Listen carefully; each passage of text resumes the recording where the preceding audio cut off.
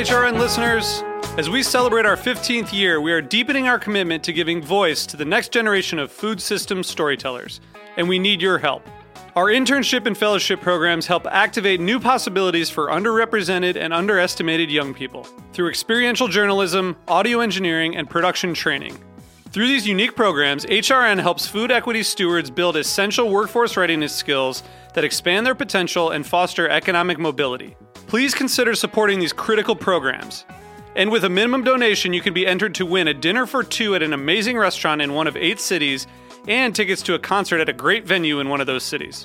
We have incredible partners across the country who have donated, as they also share our passion for helping to educate the next generation of food systems storytellers. Check out heritageradionetwork.org/15 to donate and enter to win today. That's heritageradionetwork.org/15 to donate and enter to win today. And make sure you donate before March 31st. Thank you. Today's program was brought to you by Union Beer. For more information, visit greatbrewers.com. I'm Dave Arnold, host of Cooking Issues. You're listening to Heritage Radio Network, broadcasting live from Bushwick, Brooklyn. If you like this program, visit heritageradionetwork.org for thousands more.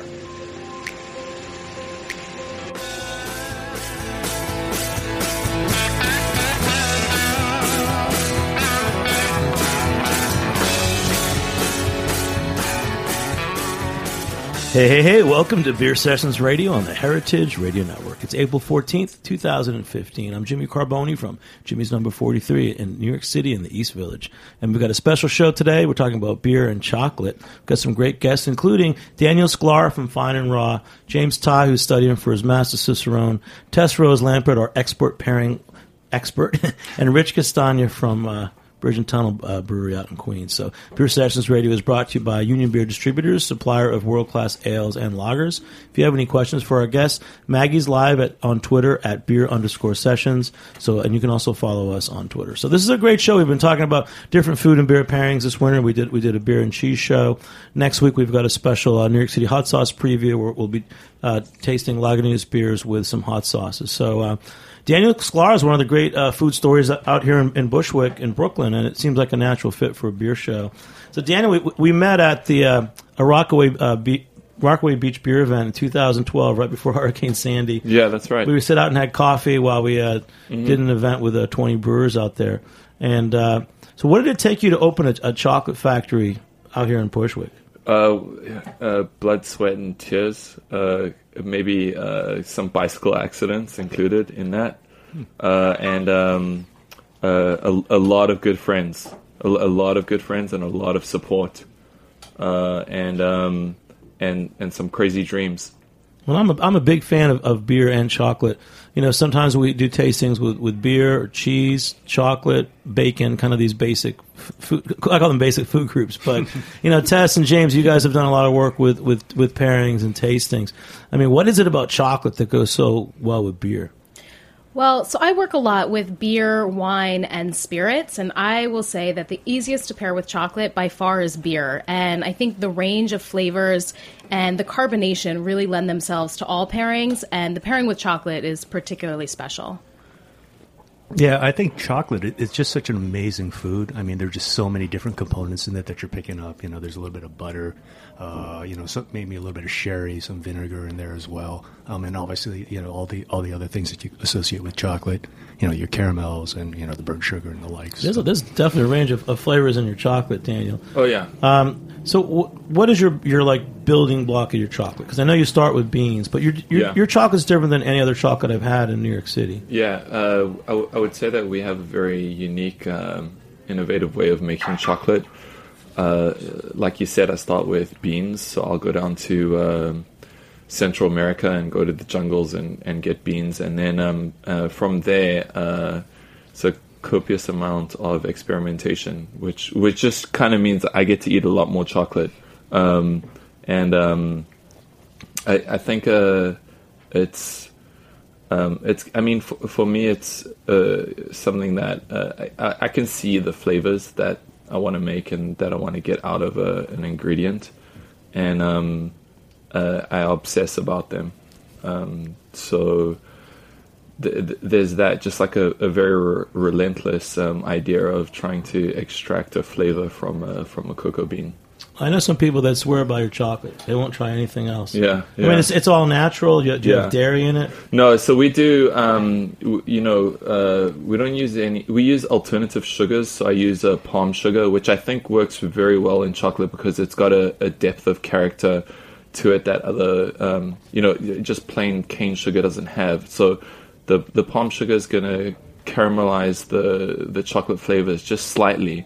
So that kind of pronounces a lot of the cacao, that the bitterness, etc., that you'll find in the chocolate. And then I think one of my strengths is balancing out bitterness, because that's really where the hidden gems are. As soon as you can unlock something that is dark and bring it onto a palate where you can taste all the flavors, regardless of what those are: currant, cherry, raspberry, oak, wood, roadkill, glove, leather, barnyard. I mean, there's more complexity in cacao than in terms of flavor than there is in wine. The thing though is that it's really not seen that way because it's marketed as candy. So classically, people just take in candy as opposed to looking for flavors. As soon as you pair it up with things like beer, then it becomes so much more apparent. Like, oh, okay, you have these chocolate with these flavor profiles, whatever it may be, and then you pair it up with a beer, which you're taking a little bit more time, and then there's a catalytic reaction of the flavors, and something else appears, and then you're like, oh, okay, this is great. Yeah, let's taste some of your chocolates, and to go with your chocolates, we have you're an artisan. We have an artisan beer maker, Rich Castagna from Bridge and Tunnel out in Queens. How are you, Rich? Good, Jimmy. So I think of you're an artisan beer maker, and there's a lot of new real specialty breweries in New York City. What's your take on chocolate and beer and cheese pairings? On beer and chocolate? I think it's interesting.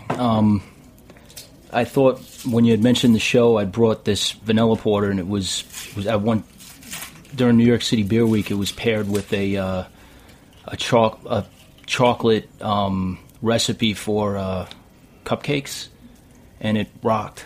And it was great. I mean, I like the idea of pairing, beers with desserts, without a doubt. And for beer news, are you expanding? Are you opening your new brewery? Yeah, finally found a space. It's in Ridgewood, Queens.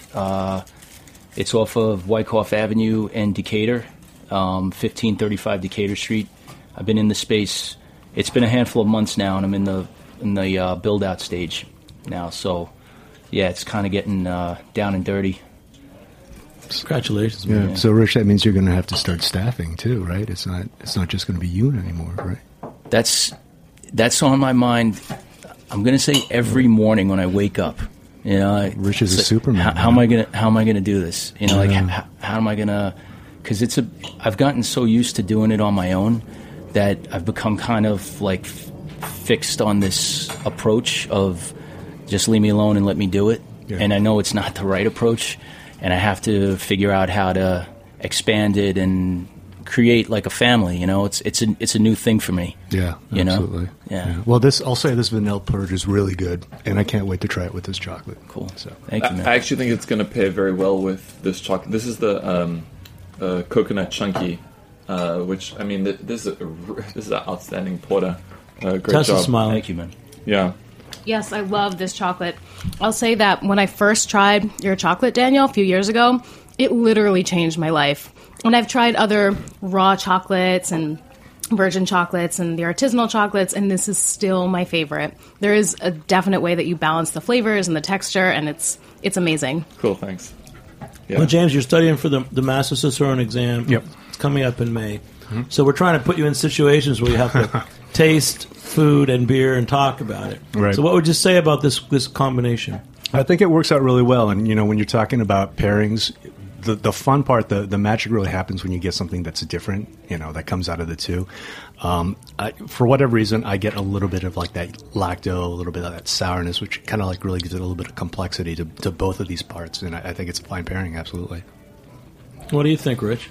I'm definitely catching the coconut, and I got to say it's funny. My wife, I had offered to her. I said, because she loves chocolate, I said maybe you'd like to come, and turns out she couldn't. But I'm going to say right now, you're missing out. Tess is licking her fingers.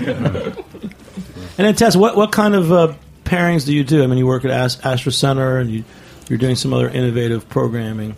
Yeah, so one of the things that I do is write and judge for a company called the Ultimate Beverage Challenge, and that's a competition, and it gives me access to a lot of different spirits, and I like to play with pairings with cheese and chocolate. I love chocolate, so I try and pair it with everything. And I mentioned earlier that beer is the best pairing in my experience. It's the easiest.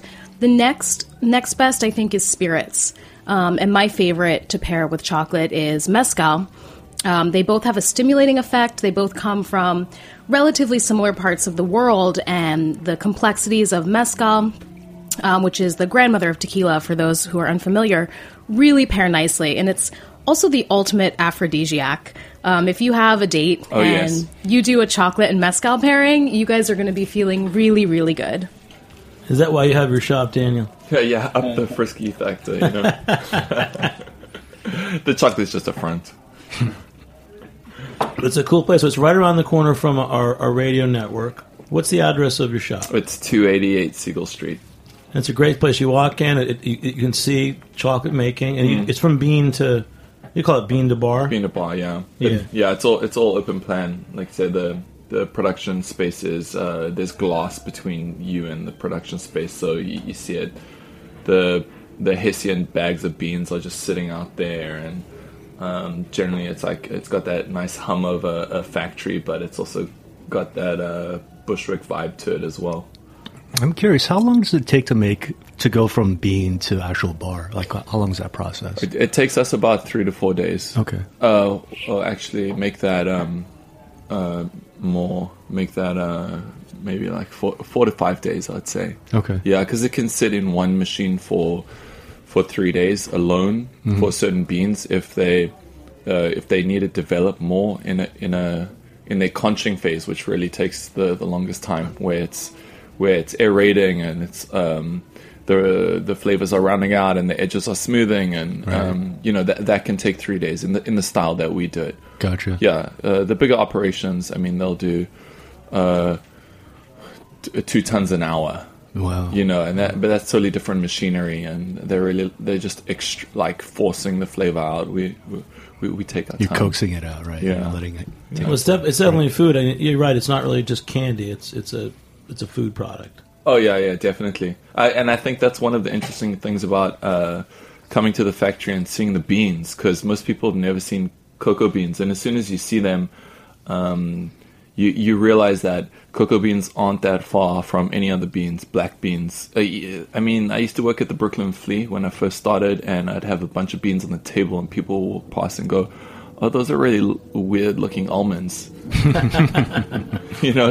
So when you see the cocoa beans, you connect chocolate to food. You're like, "Oh, this is actually a food, or a food group in our case." I think so. Yeah. James, if we were doing a pairing right now, maybe part of your Cicerone exam, what would some beers that you would recommend to pair with this chocolate? With this chocolate, it's kind of tricky. Obviously, with the coconut, I'm thinking that's where I'd start, and I try to make a bridge with that. When we think coconut, we think lactose, and that usually comes from a lot of, barrel aging beers. But then you have to play off the intensity, and, those beers are going to be really big, and they might overwhelm this chocolate. I always like going with the porter, really, and I think Rich is I guess he was, really prescient in what he knew to bring, because, I would go with the porter with this particular chocolate. Yeah, this worked out perfect. Yeah. Yeah, man, it's excellent chocolate. Yeah, excellent beer. I was eating it and literally with my eyes closed, focusing on it. It's fantastic. Thanks. Mm-hmm. I mean, the vanilla porter. There's the perfect pitch on the sweetness to balance out out the chocolate really. Cool. Yeah, right on. I mean, we planned this for months, right? I think I need some more of the vanilla porter. Yeah, absolutely. So beer and chocolate. So, I mean, what else, James? You're going for a Master Cicerone. Yep. It's tested in a few weeks. Yeah. What are some of the other areas that you get quizzed on? So I usually I refer to them as pillars, and so you think about 5 pillars. One of them is keeping and serving. Obviously, we're here talking about beer and food pairing. There's also beer styles, commercial examples within that, and then the brewing process as well as raw materials. So those are the 5 really big guys. So the pillars of knowledge. The pillars of Master Cicerone knowledge. Yeah, absolutely. And then it's really hard to get, isn't it? I mean, last year, only 2 people got it? And that's very rare. Usually when you're looking at just the track record of the candidates that are taking it, it's an exam that has a pass rate of about 6% right now. So, 9 in the world. And I know, Tess, you've also been through some sommelier programs and wine programs. Yeah, I've done a number of different certification programs, which I think are really valuable. My good friend and roommate, Zach Mack of ABC Beer Co. in the East Village, is also studying for Cicerone. So I've done some of the prep work with him. My favorite and most interesting one was when we tasted through the off flavors and the mistakes. I think one of the major problems... That's no fun. ...in the industry... I hate that stuff. It's not fun. But one of the major problems is people, your beverage directors and sommeliers, if they don't know what they're looking for and they give you a flawed beverage, it's going to throw off the product, the whole pairing, and it's not fair to the product that's flawed or the product that you're pairing it with. So I think the Cicerone is probably my favorite of the certification programs now, even more so than on the wine side, which I think has become a little bit diluted. Out of curiosity, what's your quote-unquote favorite off flavor? I don't think I remember the exact names. I know you remember the flavors, though. Yeah, there was one that was kind of banana-ish. Rotten horse banana. Yeah, and I tasted it a couple of times, and I was like, well, I could see how some people would like this. Yeah. It's interesting because some of the flavors are subjective, more subjective than others. Some of them are like, this is gross, nobody wants this. And others, just like in wine, Brettanomyces, some people like that. A lot of French people like that. Whereas in other countries, if your wine has Brettanomyces, it's 100% bad. Right. Awesome. Hey, we're going to take a short break. We'll be back in a few minutes on Beer Sessions Radio. All right. Hey.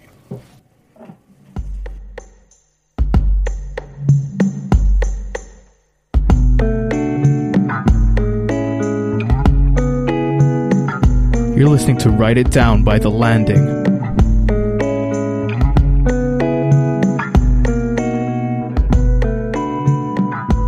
In 1996, El Knife & Son acquired Union Beer Distributors, which was originally located on Union Avenue in Brooklyn, but has since expanded to its present location alongside the English Kills Canal in Williamsburg, Brooklyn. Union Beer has grown dramatically in the last decade as the primary distributor of Anheuser-Busch products for Kings County, Brooklyn, through the hiring and development of the best people in the industry. In 2003, Union Beer acquired a powerful catalog of specialty brands, which immediately positioned them as the craft beer supplier to accounts in Manhattan, Brooklyn, Queens, and Staten Island. Union perpetually tweaks their portfolio to maintain the highest level of stylistic breadth with the most coveted brands available. Through the highest possible level of service, outstanding salesmanship of the ultimate lineup of brands, and a paramount focus on education on all levels, Union Beer has solidified its position as the only source for the best selection of beers in the 14 counties of southeastern New York. For more information, visit greatbrewers.com.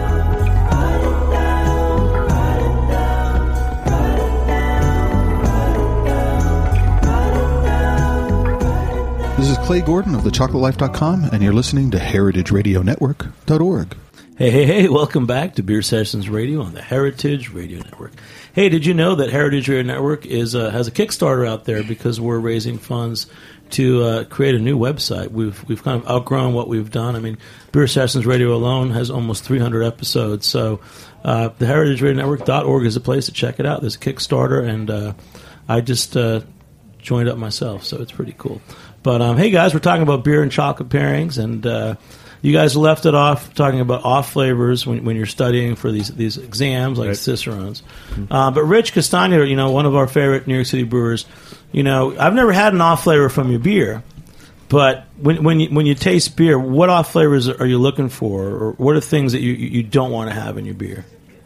Well, for my for the beers that I've done, I'm kind of a fan of Ringwood Ale yeast, and Ringwood Ale yeast. It's kind of known for diacetyl, and you really have to. Gets a bad rap sometimes. Yeah, yeast, I mean it does. A lot of people don't like it, and you really have to give it time to pull its own diacetyl back into itself. And I've had a handful of experiences where the diacetyl level was like scaring the hell out of me that it wasn't going to go away, and then like right at the the last hour, it scrubbed itself out, and so like I have this kind of similar kind of mild stress whenever I brew with Ringwood Ale yeast, but it always turns out okay. But you really have to let it do its thing, and the diacetyl thing when it comes on, to me it hits me like a heartbreak. Yeah. Like it's ruined, and then all of a sudden it just kind of goes away. As you develop your beers, how did you settle on certain yeasts that you wanted to work with? I've been brewing for over a decade, so it's really just the years of just trying stuff out. I go for cleaner yeast. American ale yeast comes in a lot of styles. But it's just really like the recipes that I've developed and the yeast that I kind of settled on. I think Ringwood Ale yeast was just kind of not a mistake, but one of those experiments that I just got sold on. Because I never really know how far it's going to go, and it's a little tricky. Yeah. I mean, it's just kind of funny because, again, as you were saying, diacetyl, a lot of people just kind of, frown upon that. But in certain styles, it's really acceptable and smaller. What's the flavor of diacetyl? So diacetyl, usually when you think of movie theater popcorn, butter, that's what you get, right? Well, now we get something different than butter. We get more chocolate. Daniel, what's this next chocolate we're trying? And Rich, you got another beer. Let's try the next beer with this. This one is hazelnut, and I use a hazelnut from Portland, Oregon, which is the best place to get hazelnuts outside of Italy. And we'll make a hazelnut butter with the hazelnuts, and then put that in with the liquor, the chocolate liquor that is, and then we'll sprinkle some hazelnuts on top. So it's actually it's not really a dark chocolate. It kind of ends up being sort of milky because of the hazelnuts. So the nuts act like a dairy. Yeah. And when I was in a couple weeks ago, you tasted me on a Nutella type product you're making. Oh yeah. That was good. Yeah. That's the sounds shit, amazing. Man. It's crazy. That's I call it a Finatella, cheekily, until I get sued. And that's been a really fun product to make. The first batch, I actually I got some raw cream from this Amish farm in Pennsylvania, and I was mad keen to get at the recipe, and I didn't have the plunger for my blender, so I was just using a spatula, and I blended up some plastic into the recipe, but I still picked around it, and that's when I knew, I'm like, okay, this is definitely a project I want to pursue. Yeah. So James, if we're getting into a chocolate with hazelnut, yeah, how do nuts play into food and beer pairings? Well, nuts. I'm learning from this too. I don't know. Yeah. No, nuts kind of, they have like that earthy kind of vibe to it. It's like got these certain aromas, these flavors. I keep on going back to barrel aged beers. A lot of roast too, because you get these components called furfurols, and you're going to get like a lot of maybe grilled almonds, maybe a little bit of soy in it, and that's going to really kind of pair up nicely with a lot of the nuts that are out there. With this particular beer and chocolate pairing, I get a little bit more like it really brings out the roast, and I think it really just kind of balances out, what's going on with both of the elements. And I like it. This particular bar is the cacao is half raw and half roasted. It's a blend of those two styles of cacao making. Okay, so that's probably what it's pulling out, right, with the beer. Yeah. And talk about working with nuts. Richie, when I first met you, you had a brown ale that you made with hazelnuts. And how did you make that? Because it seems like nuts must be really hard. And Mike from Barrier just walked into, so we're going to talk about putting nuts in your beer. Yeah, they go into the boil right at the end, and then I put them in secondary for secondary fermentation. It adds some, but it's also it's a lot of that beer. A lot of that flavor profile comes from the yeast. It's a combination of things. I shoot for a very malty beer. The hazelnut is part of it. It definitely contributes, but it's also the base of the beer itself. I'm actually going to be kegging another batch at the end of this week. It's too bad I didn't know that the show I would have hustled it out and brought it down. Well, we're happy that you're here. And then, so Mike, at Barrier Brewing, you guys have some new beers, and we'll talk about that later. But have you guys ever tried to make a beer with nuts? No. Have you cocoa, yes, but not nuts. You've made cocoa beers? Yes, we do one for our friends at Nunu Brew in Brooklyn.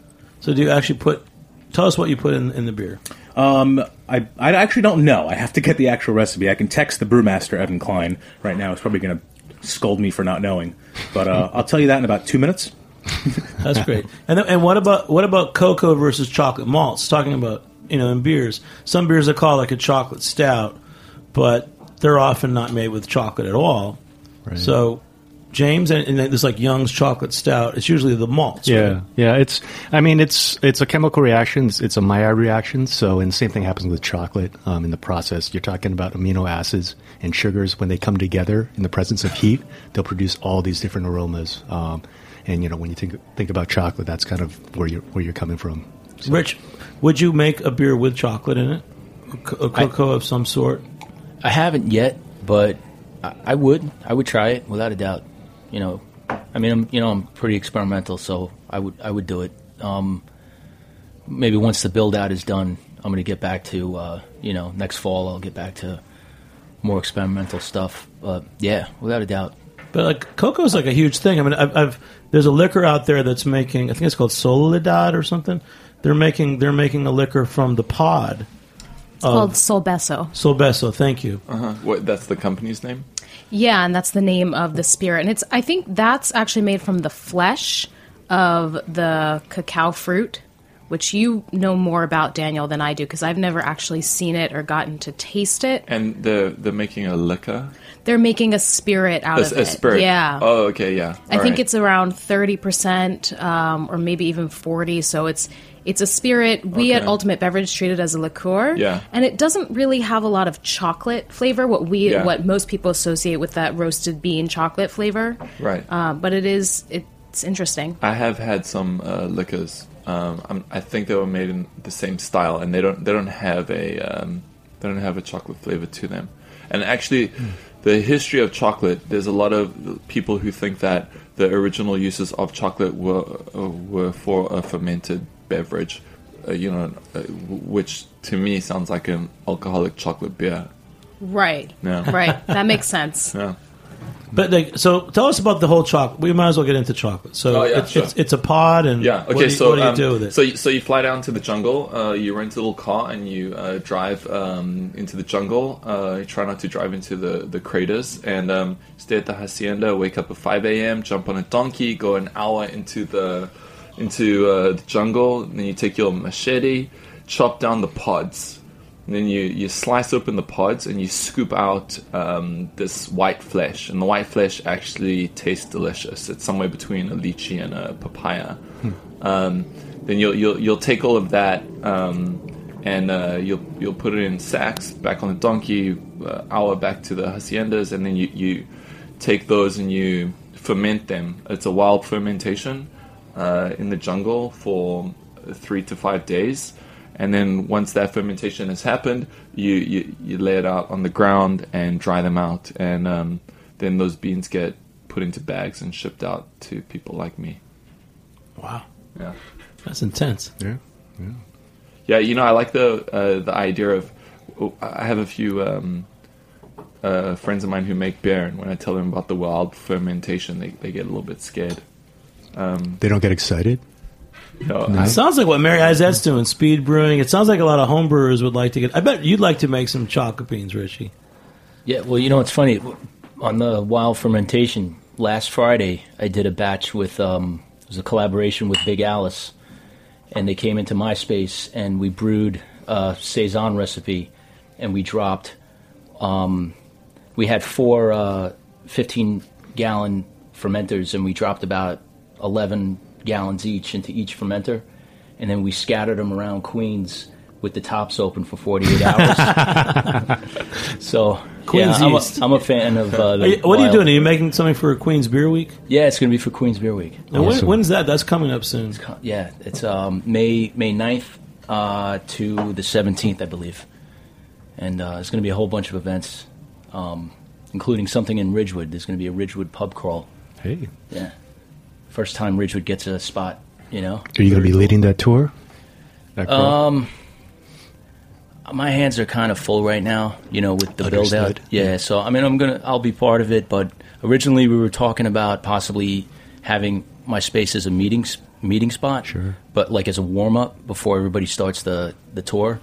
But there's literally a 50-foot trench and down the floor, and now the bathroom's going to be coming down this Friday, and Are you building out your brewery too, Rich? Oh yeah. I know you're hands on. I know.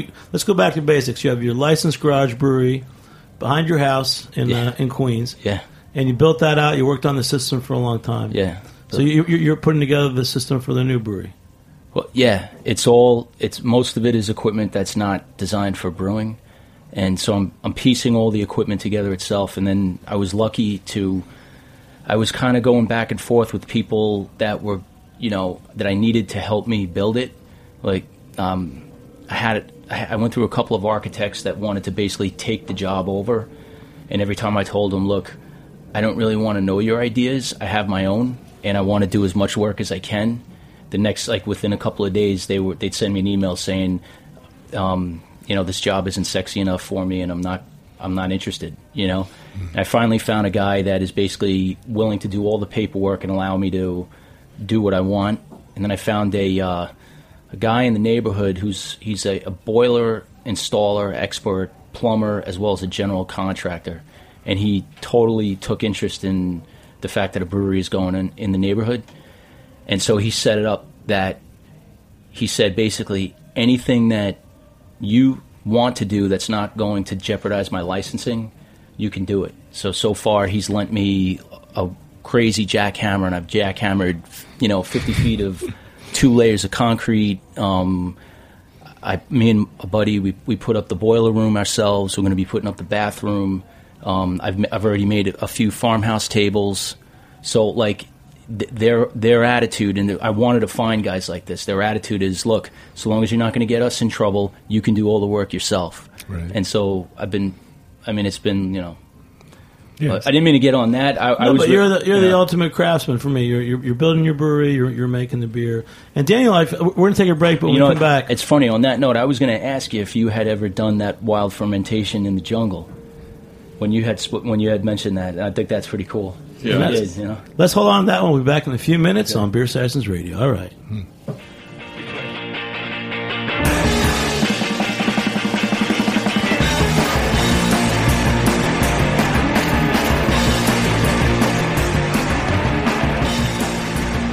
You're listening to Cool Boy by Sleepy's.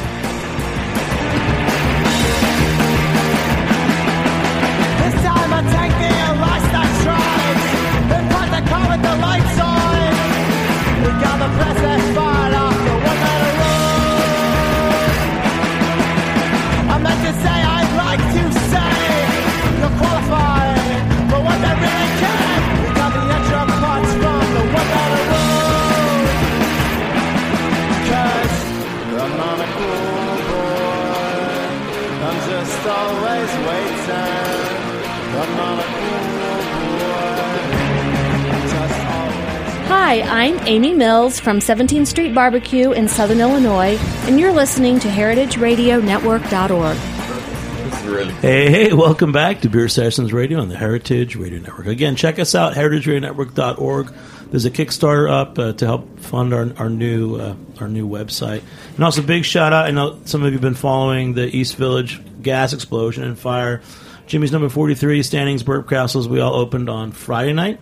And there's a lot going on, including this Saturday. If you like sour beers, it's our annual April Sours event. We have over 30 sours from Belgium, Germany, Italy, and New York at Jimmy's number 43. And Friday night, Transmitter, a brewery in Long Island City, is coming in with a special batch of slightly sour pale ale. That's going to be pretty great. So Jimmy's number 43 is back, and thanks for our listeners.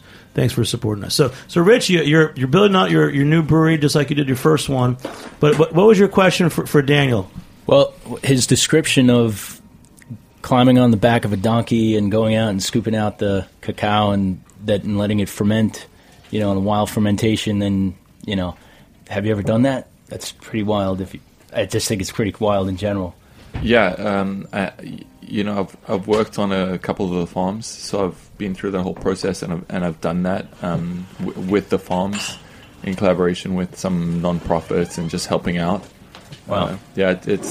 It's real fun. It gets funky. I mean, their fermentation chambers, these big houses, they smell. Oh yeah. Mm.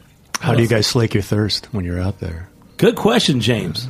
Oh, generally there's one beer in whatever country it is. So it is beer. Yeah. Very nice. Yeah. Okay. Beer is good. And it's Mike from Barry. So how did you guys make your cocoa beer? We use the cocoa nibs from New Brew, and we add it in the cold side, and we cold condition it for 5 days. So a lot of home brewers might add it at the end of boil. Obviously, you boil off a lot of what you're trying to extract. Daniel, what are the nibs? When you take the cocoa beans and you crush them, those are nibs. All right, nice. We all love nibs. Rich, have you never used cocoa nibs in a beer yet? Not yet. Not yet. We're now moving to spirits. So, Tess, you've also been an educator, and now you're educating people about mezcal, which sounds like a fun job. Yeah, it is really fun. Mezcal is amazing, and it's kind of taken over my life to some extent, and I'm certainly not complaining about that. When you taste mezcal, you're going to want to take a sip, and then you'll actually get most of the flavor when you exhale after you take the sip. So you want to have a sip, you don't want to chase it with anything, and then when you exhale, the flavors really bloom. And there's so many reasons it goes well with chocolate. One of the reasons is you often find really chocolatey and always roasted flavors in the mezcal itself, which complements the chocolate and allows the other flavors, those more fruity flavors of the chocolate, to come out and play.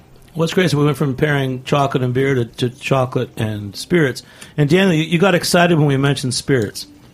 Is it something you like to pair with chocolate? Oh yeah, I've worked with a bunch of whiskey people. The latest of which I did a collaboration with Jura, and I suppose it's nostalgia because I just love sitting down at a business meeting and someone whips out a bottle of whiskey and I take out a bunch of chocolate, and usually by the end of it, I'm slurring more than I'd like to admit to, and then some event or product happens, and it's there's magic in those two, and plus we go back to the whole aphrodisiac effect, which I think we should have an entire show. Is that what you said, Tess? You said mezcal and chocolate's the aphrodisiac? Both of them are aphrodisiacs, and when you put them together, it's an amazing combination. It's delicious. It really it perks you up, and it's definitely a strong aphrodisiac. They kind of enhance each other exponentially. Another similarity, just because we were mentioning it, is all mezcal is made from a wild fermentation of the agave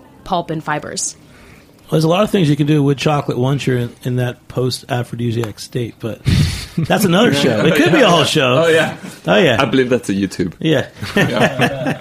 We don't do all that, but hey, you can do a lot with chocolate, and it makes people turned on, And I think chocolate really does. It's great with beer. I think we're all in agreement with that. And James, anything else you want to say about your upcoming Master Cicerone exam? Any category that you need work on? Questions we should ask you? Hard questions? It's always, you never think you're prepared for it, There's always something you feel like you're missing. So, randomly, if you see me on the street, just, tap me on the shoulder and ask me some really esoteric question. I'd really appreciate that. You sound very prepared for it, if it's any consolation. Coming from someone who's living with someone who's also preparing for it. Well, don't let him fool you with his big words, his high level vernacular. It's all. Full of front. Yeah, thanks. Well, we've been working up into spirits now, and we ran into a special guest today, Ned Wright. So you're the distiller. I know you as Gunpowder Rye, which is something we have at Jamie's number 43. Tell us about your distillery. Come on. You just walked in the door, too. Everyone's just walking in the door tonight. We got Barrier here now. And everybody around. Do you know why they all came, Daniel? It's because they all wanted to try your chocolate. Oh, totally. Yeah. I heard there were free samples. Is there? Speaking of which, just if I can butt in here, with this chocolate, this is a smoked salt, and the way to taste it is you put the salt on your palate and you let it melt, so the salt opens up your palate and the smoke comes down over the open palate. That sounds like something that I would do in an aphrodisiac situation, you know? Nobody knows where I'm going. I'm done. I love chocolate, so. Thank you, Maggie. So tell us about your whiskey, man. Come on, I just met you today on the street. I know. This is came by in a sales pretty fantastic. Call. Yeah, got you on the radio. I know. show. Wham. So we make Gunpowder Rye up in Portland, Maine. This is it's an older style, sort of pre-prohibition style of whiskey. This is a Maryland style rye whiskey, which is something you really don't see a lot of these days. Best of my knowledge, we're one of maybe 3 distillers in the country producing this style of whiskey, and it's a rye whiskey in that it's got more than 51% rye, which is what defines rye whiskey in the U.S. This particular style calls for a lower percentage than the Midwestern ryes, so this one is a 70% rye. Pulls it down out of the peppery, spicy realm, that classic. Wait, go back. What's a Maryland whiskey and what's a Midwestern rye? Yeah, so a lot of what we see for rye whiskey these days is more of a Midwestern variety, and tend to be pretty high rye, that classic peppery, spicy rye whiskey. That'd be, your Bulleit, your Templeton, High West, things along those lines. There'll also be certain categories that will have some corn in there, so flavor-wise, kind of kissing cousins with bourbon. The old Maryland ryes and Pennsylvania ryes were just rye and barley, so this one's 70% rye, 30% barley. So by lowering the rye content, you bring it down into this herbal, floral realm for rye whiskey, and then it finishes with this nice barley slug that's reminiscent of an Irish whiskey or Scotch. It's nice. I appreciate you came over, Ned. Yeah, thanks for having me. So it kind of works. So Daniel, what's your take on it? You like the mezcal with your chocolates? Yeah, definitely. And what about rye whiskeys? Superb, fabulous. Yeah, that's a great answer. Yeah, thank you. I'm kind of drooling to get at this gunpowder right now. Maybe the proof's in the pudding, right? Yeah. All right. And everybody, thanks for coming and joining me out here. It's a tough show because when we get into certain food and beer pairings, we kind of go into unexplored territory. But we're trying to push ourselves because we had a great show with Julia Hertz from the Brewers Association talking about food and beer. We had a show recently about beer and cheese, and we're trying to push ourselves a little bit because we really feel like the next frontier for craft beer is food and beer pairings, and I feel like that we haven't really done enough about it. And I know, Mike, at Barry, you've done a bunch of beer dinners. Yes. What's your take on food and beer pairings in general? In general, what direction we have to go in?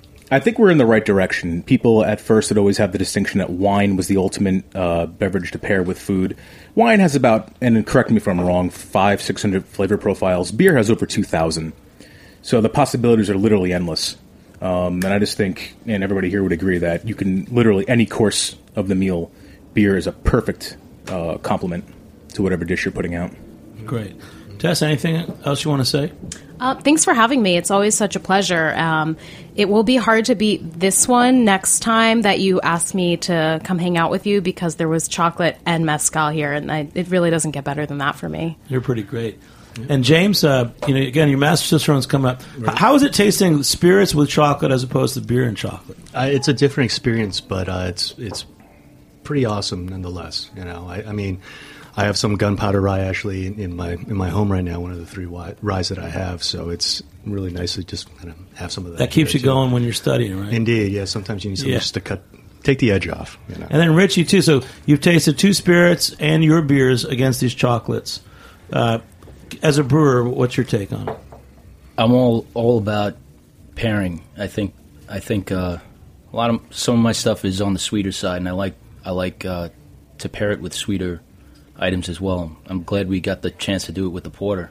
I've yet to do it with just straight chocolate in the porter, and yeah, it was great. And we're gearing up for Queens Beer Week, which is starting in May.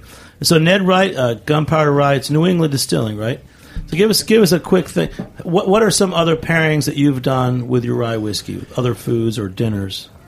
Chocolate is definitely a slam dunk. I mean, they whiskey and chocolates just they play very, very well together. Other things with certainly desserts with a cream focus on them goes very well with certain distilled spirits. And it's a little bit trickier than with beer when you're pairing spirits, because some of the flavors are very strong and intense, and the ethanol can be a bit stripping in there when you're playing with like the fats in the food and things. But I enjoy spirits with grilled foods, things along those lines. But dessert's a slam dunk. That's all you do. That's all you do is drink whiskey. I know.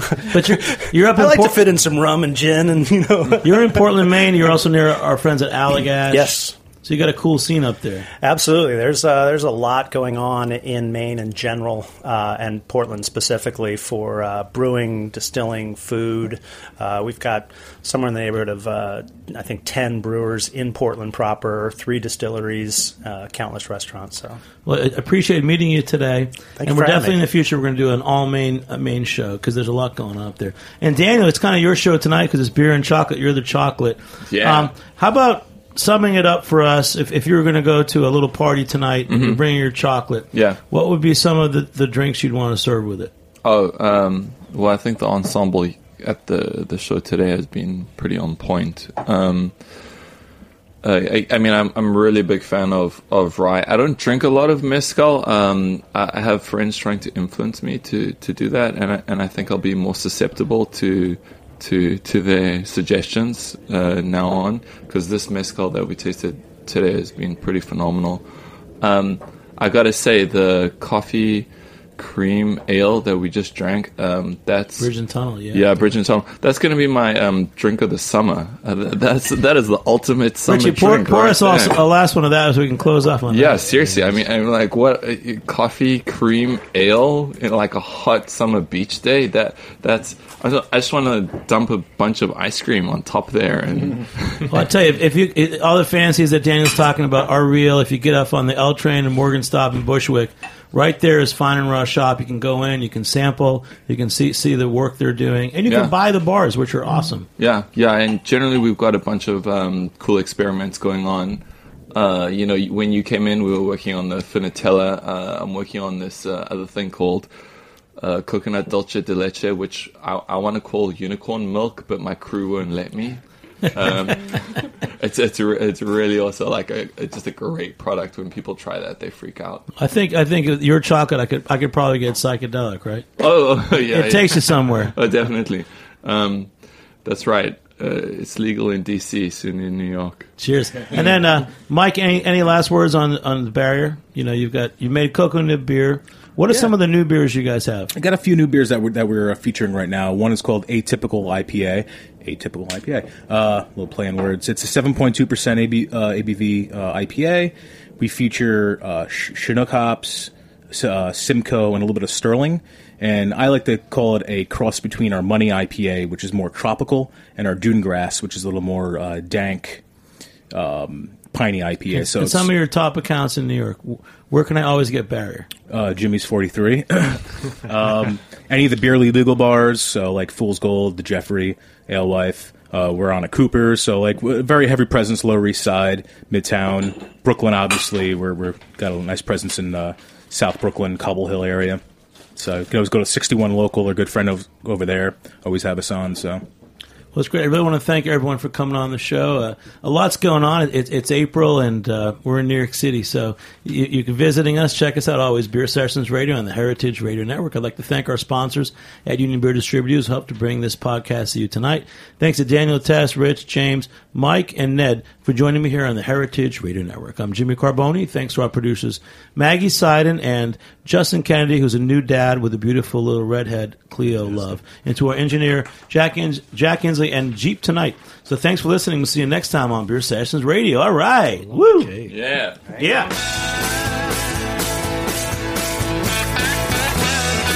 Thanks for listening to this program on heritageradionetwork.org. You can find all of our archived programs on our website or as podcasts in the iTunes Store by searching Heritage Radio Network.